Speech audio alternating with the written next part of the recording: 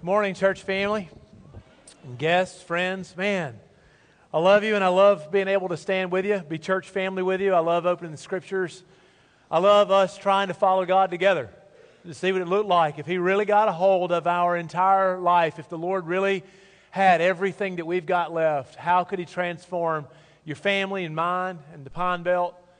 If this church could really be on mission as God dreams us to be, wow, how will it make a difference? Last Sunday on Easter, we read some challenging words from Jesus. We read where Jesus told us to deny ourselves, to take up a cross, and to follow Him. We talked about how Christianity at its core, it's a decision that you make to give up control of your life and give it to Jesus. That for the rest of your life, you'll die to yourself and live to Christ. That's a hard thing to do, but I think it's worth it. It's absolutely worth it. For us to sacrifice in the short term so that we could gain what we only see now in eyes of faith, but gain for the long term. Well, basically this Sunday I want to read the next story in Matthew's Gospel. It's the last verse of chapter 16. It's all of chapter 17. And I've just got to tell you that I want to reissue a command, a call from God that we would die to ourselves, take up a cross, and follow Jesus. Kind of a tough thing to do. So let me go ahead and pray for us at the very beginning while you're thinking about that. Let's pray. Lord, thank you for my sisters and brothers.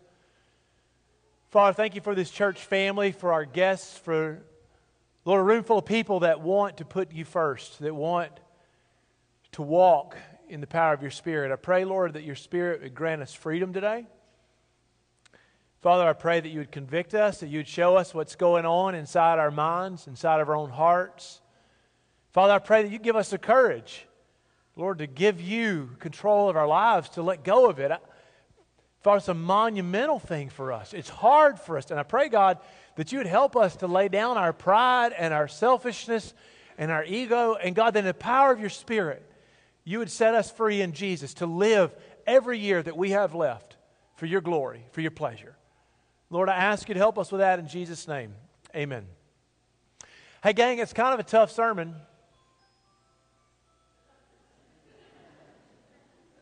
No, I had my chimes people back up here.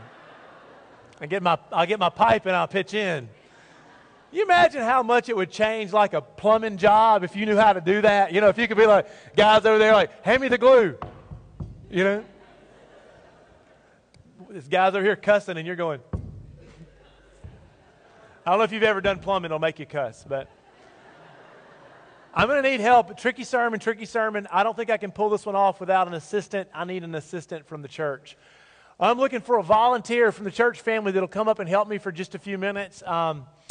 Preferably somebody shorter than me. Let's find a kid from the church. Can I get a volunteer from the church family? I want one of our Carterville kids to come join me on the platform. I know it's a little spooky. I see dads pointing and kids going, no, I need a Carterville kid. Lizzie, I saw your hand pretty quick. Will you come join me up here? All right, I know it's a big deal. We got to let Lizzie out. So sorry, Corliss. All right, Lizzie, nice to see you, dear friend. I'm going to grab a mic for my friend Lizzie.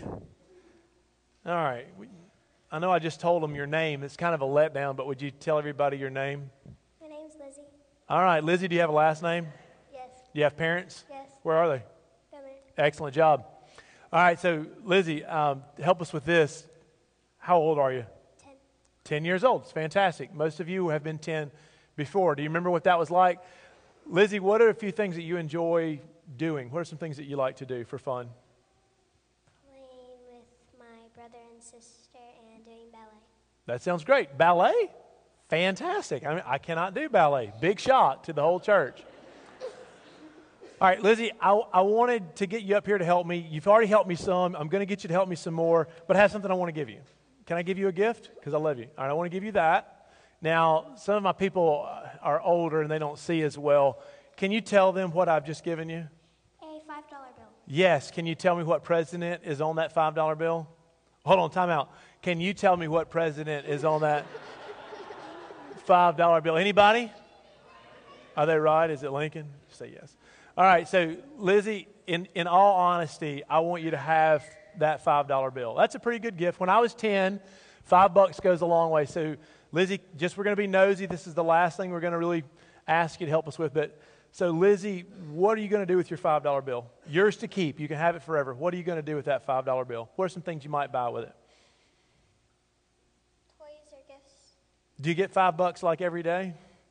It's kind of a good thing, right? All right, cool. Well, Lizzie, that's your $5. I hope you buy something good with it. I hope you enjoy it. Hope you have a lot of fun with that $5.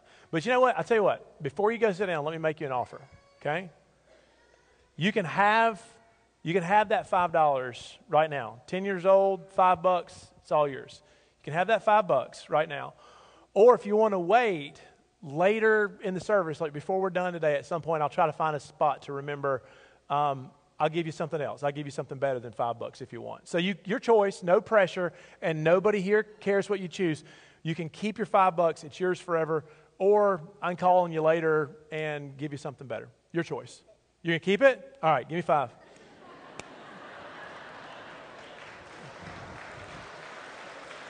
All right. Okay, so I need to identify a second volunteer.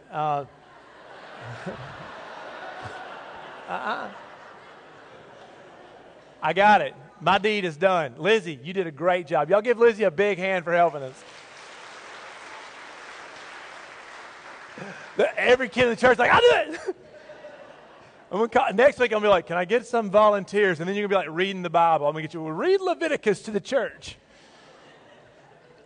All right, so the last couple of weeks, we've been sort of camped out on this moment where Jesus was alone with his disciples. And along with his disciples, he asked them, who do people say that I am? It's a pretty tough thing. And well, they went through the list, Elijah, John the Baptist, Jeremiah, a prophet. And then Peter said, no, you're the Messiah. And Jesus said, great job, that's right. So now the disciples, in all the time they've spent with Jesus, they finally learned who he is. Like, it's just been revealed to them that he actually is the Messiah. He's not just a miracle worker. He's not just a teacher. Like, he is the Messiah from God. Well, lesson number 1, after they understand he's Messiah, he launches into the second half of his ministry. Now he's got to show them what the Messiah is going to do. Because they kind of expect that the Messiah is going to be a hero, a warrior like King David, a guy with a sword, a political giant. He's going to free them from the Romans. Well, he's got to reconstruct that. That's not who he wants to be. So he's got to teach them that's not who I came to be. So lesson number 1, he comes right out of the gate and he looks at the 12 and he says, all right, gang, I want you to know that we're going to Jerusalem. I came to die. I'm going to go to Jerusalem. I'm going to be handed over to evil men. They're going to kill me. And on the third day, I'll be raised again. So the disciples are like, that's not a good plan. That's not what the Messiah is supposed to do. And so Peter jumps up and says, no, not going to let it happen. And Jesus scolds Peter. He said, get behind me, Satan. You're thinking about the things of the world. I'm thinking about the things of God. Peter's scratching his head. And then Jesus looks at the disciples and he says, gang, if anybody wants to follow me, and that's true for you too, if we want to follow Jesus, he says, you've got to deny yourself, you've got to take up your cross, you've got to follow me. I'm headed to a cross. And for you to follow me, really to follow me, you are going to have to wrestle with this. Are you going to be called to die on a cross? Will you do it? And then he tells them, listen, I'm going to give you a hint. If you cling to your life in this world, if you won't give God control of your life in this world, you're going to lose it in the age to come. But if you lose your life for my sake, even if you die all at once as a martyr, or if you die to yourself a little bit daily, if you die to yourself, you'll find your life. Because in the age to come, you'll find more life than you ever imagined. So the disciples are done with their little retreat, and we get to the next story. Well, I want to preach that next story, and I hadn't planned to bring this into the sermon series, but it just dawned on me as I was reading that I need to show you this. So imagine Peter. We're going to look at this sermon through Peter's eyes. Imagine Peter, who was absolutely the hero when he said, you're the Messiah. He was absolutely a zero when Jesus said, get behind me, Satan. And now he's sitting here torn thinking, can I take up a cross and die to myself? Is it worth it to follow Jesus if it costs me everything? Like, one of the principles of Christianity is that we have to make short-term sacrifices all of our lives for the hope of an eternal abundance of life. Like, we believe that our short-term sacrifices, I'm going to say no to the sinful lust of the flesh. I'm going to say no to pride, to hate, to racism, to arrogance, to greed. I'm going to say no to 1,000 things that my flesh says, do it, do it. I'm going to say no to 1,000 things that my pride says, you know what you deserve. I'm going to die to myself, give God control, and Christianity for me is going to be a series of dying to myself. I'm going to make, listen carefully, short-term, temporary, in this lifetime sacrifices over and over again.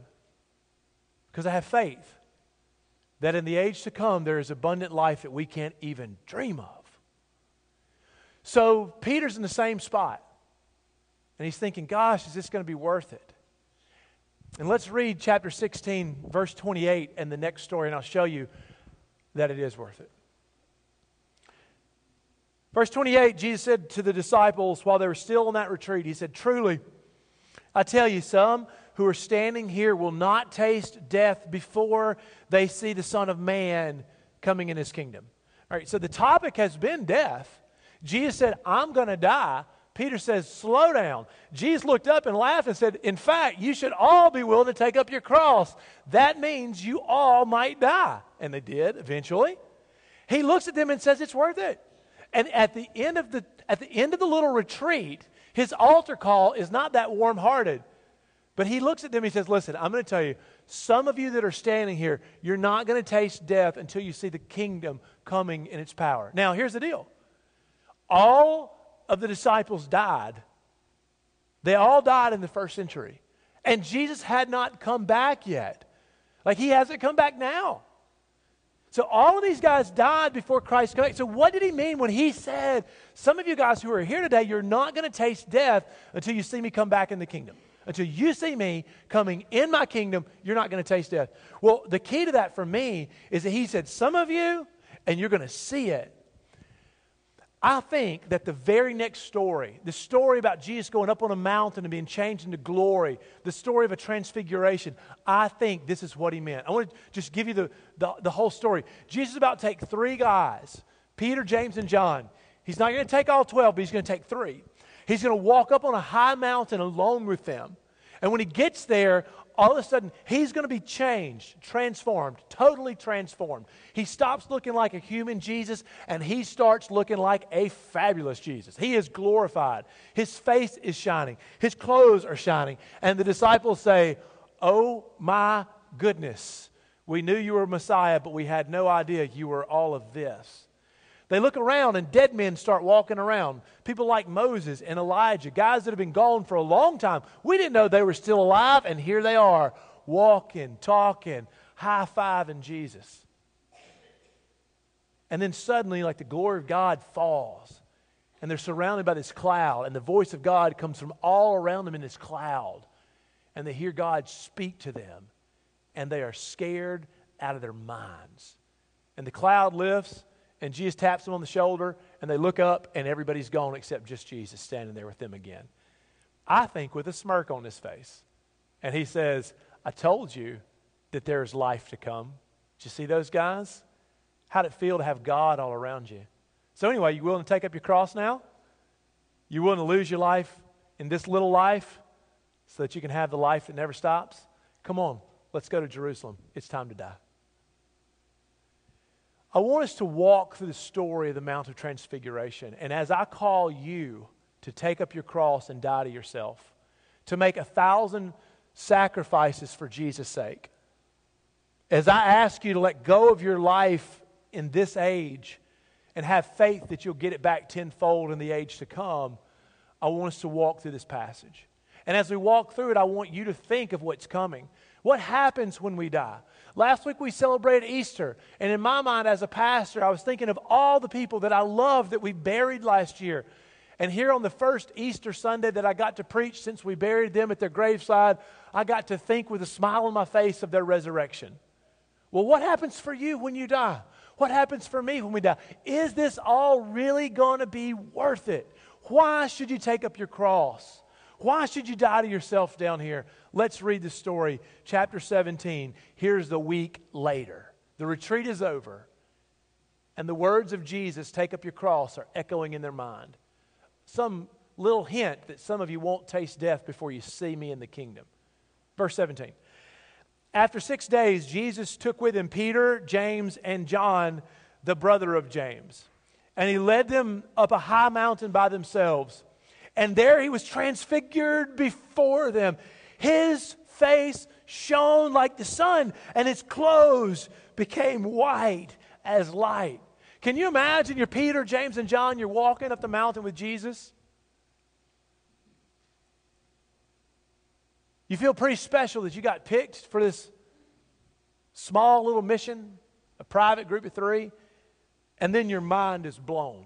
When you get up there for just a second, for just a minute, Jesus pulls back the curtain and lets them see what nobody's been able to see yet. That the baby that was born in that manger really was God. For just a minute, he pulls back the curtain and he says, that same guy that's telling you, take up your cross, die to yourself, trust me, I know what I'm talking about, look at this. Boom, they turn around, they look at Jesus, and his face is glowing. Like, I think about the picture of Jesus that opens the book of Revelation, where his feet are like glowing like bronze, like metal, and his eyes are shining like flames, and his face is white, and he is glowing. And John is seeing this vision, and he is floored, amazed. Can you imagine that moment when Peter, James, and John, fishermen, for the first time, they see their carpenter rabbi as he really is. Like, for the first time, Jesus says, I'll tell you what, I know you see in eyes of flesh. I'll show you what you could see with eyes of faith. This is who I really am.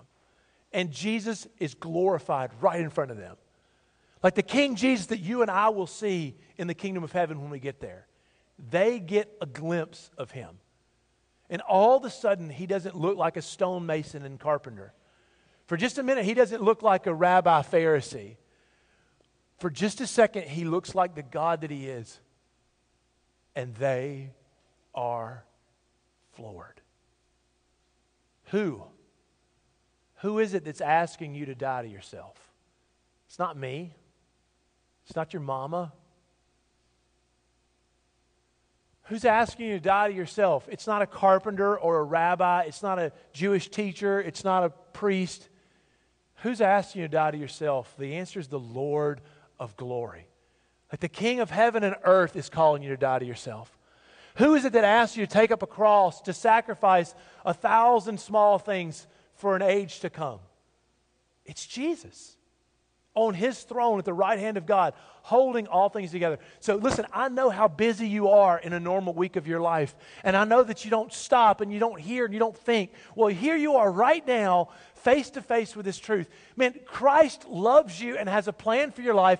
He's looking at you. He's telling you, give your life to me. Take up your cross, die to yourself, follow me for the rest of your life. I'm calling you. King Jesus is calling you into the waters of baptism, into the waters of surrender. Jesus is the one that's asking you to take up your cross. And now I want you to sit and reflect. And like, are you willing to say yes to him? You're not saying yes to me. Like, I realize that your pride has fought you and talked you out of this 1,000 times for 20 years. But today in this service, as you think about whether you're ready to let go and really give your life to Christ, to ask for salvation and give him all the years that you have left, I want you to know who it really is that's asking you to do that. It's not a rabbi. It's not a carpenter. It's the King of glory. Can you imagine being Peter?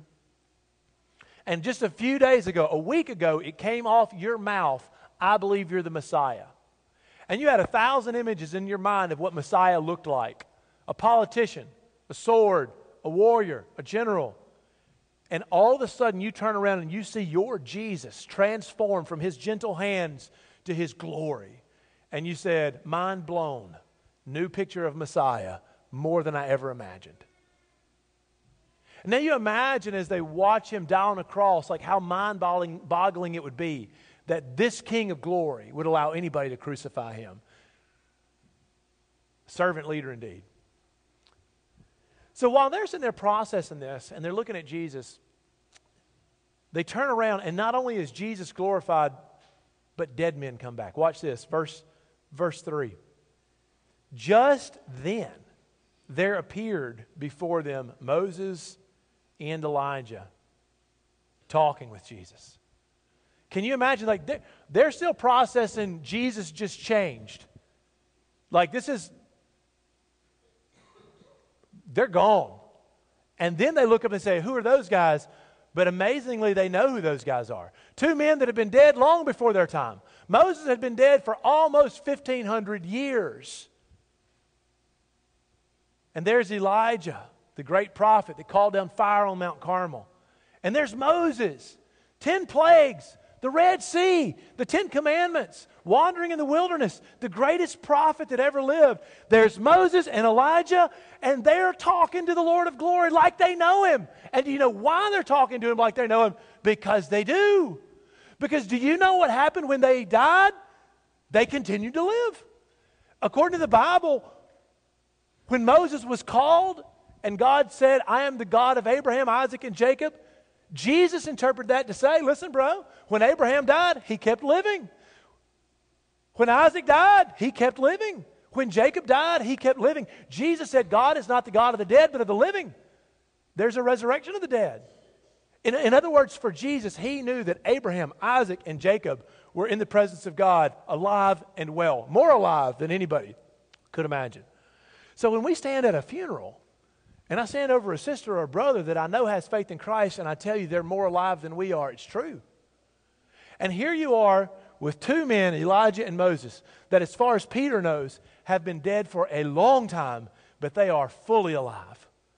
And they're walking around and they're talking to Jesus, who they have known longer than Peter did.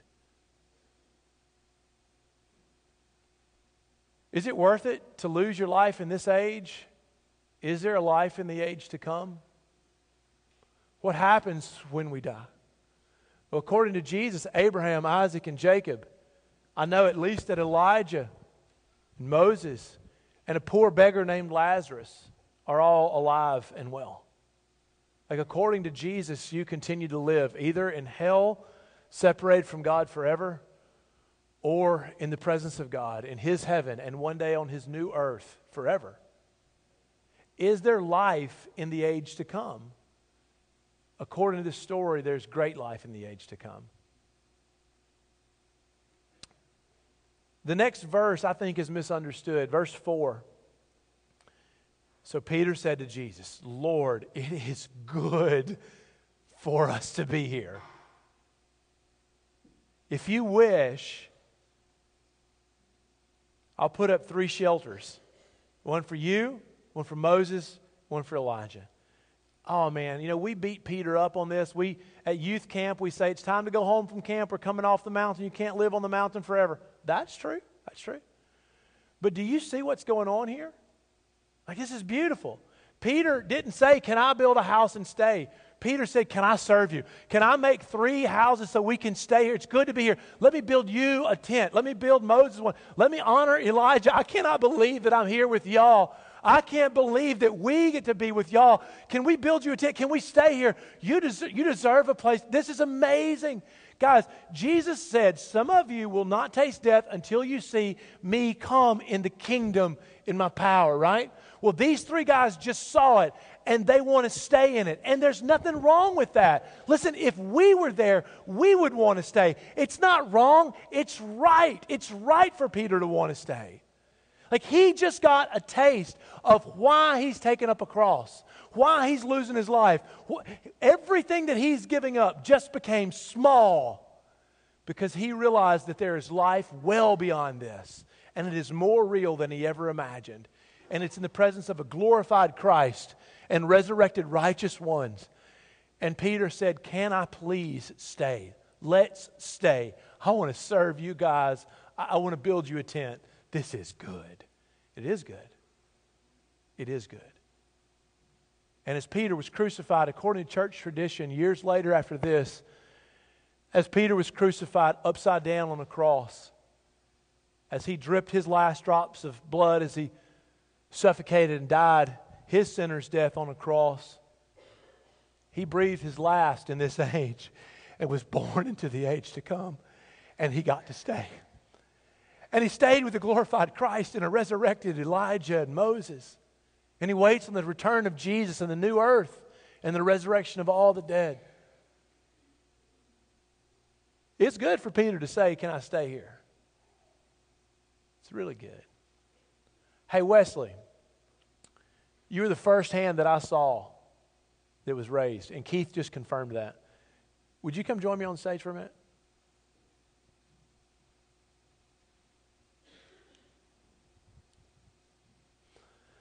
I know that I let the cat out of the bag and I told everybody your name, but will you hold that nice and close to your chin?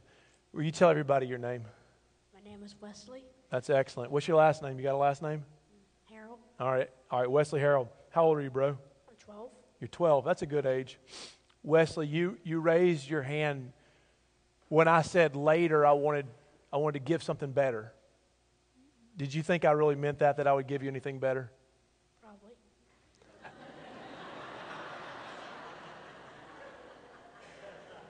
Lord, yes, I do believe. Help me with my unbelief. I'm sorry you didn't get the $5, Wesley. I know that you missed the opportunity to have something really nice at the beginning of the service. I want to give you something at the end of the service. Can I give you something? I have a gift for you. Not that. There it is. I got that for you. Can you tell me the name of the president right there? Can you read that? Grant? What's his name? Grant? And Grant is on which bill, Wesley? The $50 bill? Wesley, I want you to have, and you can't give it back to me, I want you to have that $50 bill so that everybody in this church will always remember this sermon illustration. The illustration doesn't work if you give it back. I want you to keep that. I want you to use that. Wesley, that $50 bill is your gift, all right? Thanks for coming up here with me.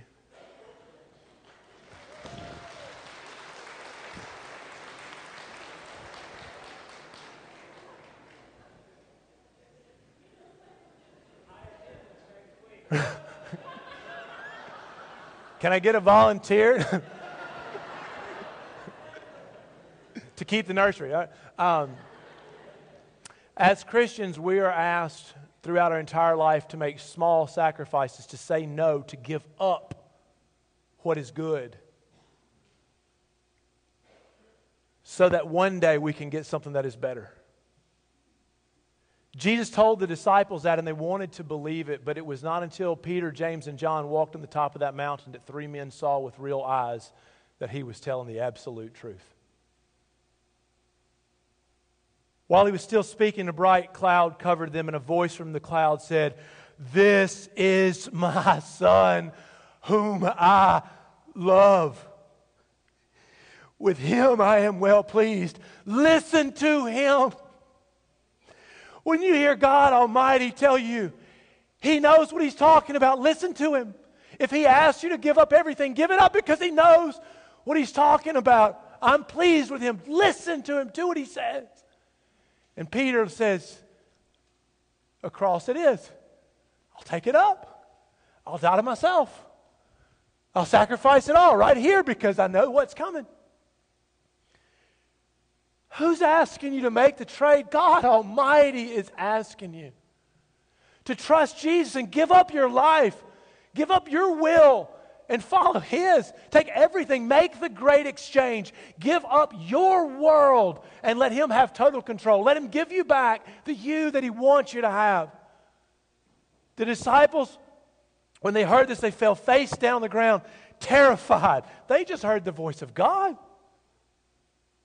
And Jesus came and He touched them. He said, "Get up, get up. Don't be afraid." And when they looked up, they saw no one except Jesus. Everybody's gone. They just got their taste of the kingdom. Some of them, before they died, they got a little glimpse of what was coming. They saw the trailer for the movie. And for the rest of their lives, they could spread the word and they could live with wholehearted passion, seeing with eyes of flesh what you and I cling to with eyes of faith. That whatever you do on this life for the Lord is worth it. Whatever you give up, whatever you miss out on, it's worth it because of the abundant life that is coming in the age to come. Do you believe it? And this is where the story takes a turn. As they were coming down the mountain, Jesus instructed them, "Don't tell anybody what you've seen until the Son of Man has been raised from the dead." It's all a story about dying. And the disciples ask him, well, why do some teachers of the law say that Elijah has to come first? Keep in mind they just met Elijah, like the real one. And Jesus replied, well, to be sure, Elijah comes and he'll restore all things. But I'm telling you, Elijah already came and they did not recognize him, but they've done to him everything they wished. In the same way, the Son of Man is going to suffer at their hands. And when the disciples understood that he was talking to them about John the Baptist, and I want you to hear the power of this, Jesus says, the prophecies predicted Elijah would come back. They misunderstood that meant one like Elijah. It was John. And do you know what happened to John the Baptist? He died. They killed him. And Jesus looks at them and says, and guys, the same thing's about to happen to me. And then he says, come on, let's walk off this mountain. We got work to do. And as Jesus walks off that mountain, he walks off the foot of that mountain on his way to the foot of his cross. And he's calling Peter to go to the foot of his cross too. Am I going to die? King Jesus said, yes. They already killed John. I'm next on the list. And then you all. And I'm on my way for mine. Will you follow me if it costs you everything? Will you deny yourself a little at a time or all at once? Will you take up your cross, Peter, and follow me? I'm on my way to mine. Let's leave this mountain. And with crystal clarity, Peter knew that this was going to cost Jesus everything.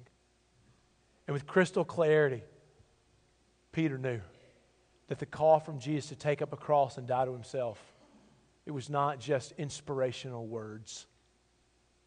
But with crystal clarity, Peter knew that it was absolutely worth it. Is it worth it? Is a short-term sacrifice for long-term abundant life worth it? Can you imagine yourself with Elijah and with Moses, with a glorified Jesus? Can you imagine yourself one day with Peter and with John, with James, with the poor man Lazarus, with Abraham, Isaac, and Jacob? Can we add you to the list? Will you take up a cross and die to yourself? Christianity is not a religion where you add God to your life so He can make it a little better. Christianity is a religion where we take up our cross, die to ourselves, and let God have all of us for the rest of our days. And if it costs us everything, so be it. It's totally worth it. And 3 guys saw with their own eyes that there is life after this. And I'm calling you into it. You'll give up a little bit for the rest of your life as you die to yourself, die to your pride, die to your selfishness. But in the age to come, you'll gain back tenfold what you could ever imagine. You'll have life abundantly. At the end of this worship service, I want to call you to the great exchange. There is a version of you where you are in control for the rest of your life. I'm asking you to give that up, to take up your cross and die to yourself, and let God rule over your life until the day that you die, to make Christ not just Savior, but Lord. Will you take up your cross? Will you die to yourself and live for Christ Jesus? I want to pray for you this morning. Would you bow your heads around the sanctuary? As you prepare to respond to the worship that you've offered God this morning, I want to ask you, what does God want you to do? Is there anybody here that feels convicted by God's Spirit that you need to give your life to Christ today? You've never been baptized, you've never been saved, you've never given glory to Christ in that way, but you want to make that decision this morning. You can. Is there anybody today that's been living cultural Christianity and you're ready really to take up your cross? I pray that you would respond in faith to your worship that you've offered and to the movement of God's Spirit. Let me pray that God would give you courage for that. Father, as each of us examine our hearts, I ask that you give us courage to obey you, to take the step you want us to take. Lord, I pray that you would give us the strength to surrender our will to yours, to repent of our sins and our selfishness, and to live the years that we have left for your glory. Thank you for showing Peter, James, John, what we're hoping for in faith. what we're living for. Christ, I ask that you give us courage to respond as we walk towards the foot of our own cross. And as we take up our cross to follow you, we ask for your glory in Jesus' name.